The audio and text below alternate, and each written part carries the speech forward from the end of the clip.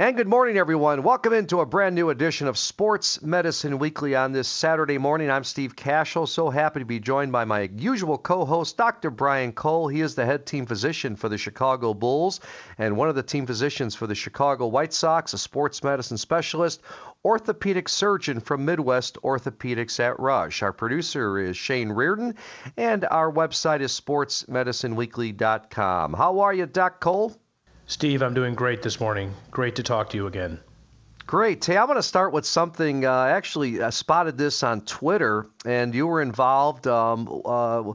A local TV station did a story on you and band grip, which I thought was just fascinating, and I wanted to make our listeners more aware of this. It's the first non-invasive wound closure device featuring micro-anchor skin closure technology. Kind of takes the place of needles, staples, and sutras, correct? That's right, Steve. This is something that we've been working on for a couple of years because, first of all, it's incredibly anxiety-provoking when a patient has to come back for wound management after surgery, for example. And it's a device that replaces staples or sutures to close the incision. And it's become especially relevant now because patients can actually take it off themselves in their homes. So when we transitioned from telemedicine and we were still doing essential surgery, what was happening was we would have patients with a video. We would actually teach them how to take it off, which is very easy to do.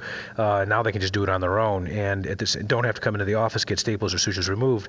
Most importantly, they can monitor their incision post-operatively. It shaves off wound closure time by 2/3, and it's become a very efficient, sort of cost-effective solution. But we think it's actually leading to better-looking incisions long-term, especially in patients who keloid. Keloiding is when the incisions widen over time.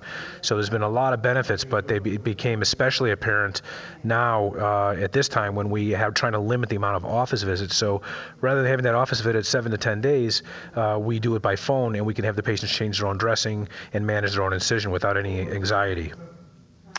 Hey, Dr. Cole, tell us, how wound closure techniques have changed, in the past kind of 10, 15 years. Was it always just kind of I'm picturing needle and thread, in the operating table, but has it become more advanced from where you first started? Historically, wound closure was always either using staples, which are really uncomfortable to get removed, and they leave these permanent holes or marks in the skin in lots of patients. Then we gravitated towards the use of sutures, which we sort of bury, like you say, sort of needle and thread. And that has been sort of the mainstay, but it takes a lot of time. To actually do that closure, and in addition, there's a foreign substance, the suture there, so the infection rate, while very low, is not zero. So if you can close an incision without leaving anything behind and get the foreign matter out of there very quickly, or in this case, get the adhesive bandage off quickly, it's basically like the male side of a Velcro, Steve. So it's a clear plastic dressing with an adhesive that is what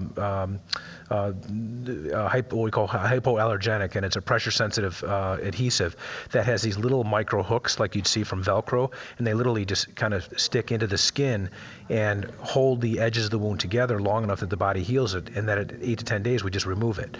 And that is a whole lot easier than pulling a suture, which is what we customarily have done over the last, since I've been in practice. We've always used sutures, which take a lot of time, but also have a foreign substance there, and that's completely eliminated it. And it reduces the likelihood of additional scarring, I'd imagine? We believe, and I've had a number of patients, for example, in shoulder work, I often have patients who you can see from previous surgeries, they keloid, they get these widened incisions healing, and we have had patients who historically would get that, and then once we do the closure with this, they're not re-keloiding again. So our belief is that it can prevent keloid formation. Oh, I think that's great, and this is something with a group in Chicago. Am I not mistaken that created this?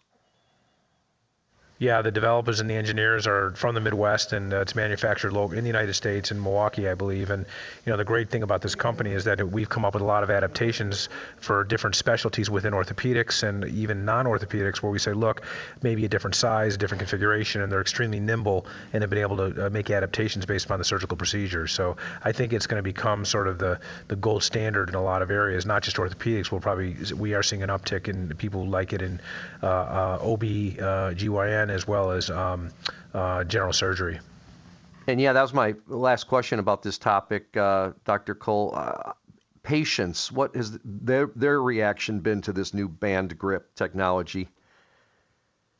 Well, we started using it actually in the training room for lacerations because it's a quick closure. I know that it's been used in hockey, and I have colleagues who I've introduced it to. So I will tell you, from the athlete's perspective, it's very well received because we're not having to numb them up and put sutures in acutely in the training room. In addition, it has a potential play for just if you had a laceration at home, rather than using a butterfly bandage or going to trip to the emergency room, you could actually close your own laceration by putting this on with no stitches. And from a patient's perspective, they've been really accepting of it because they don't have that anxiety that comes with when you come to the office to get staples or stitches removed, which is really, it's uncomfortable. The wound is sore, it's often very inflamed, and this completely eliminates that step. So I'd say the patient acceptance has been very high. Yeah, and you could do this with telehealth, right? I mean, people are at home; they don't need to come in then to take off this band grip, and you can just kind of guide them through it through telehealth. Correct. That's correct.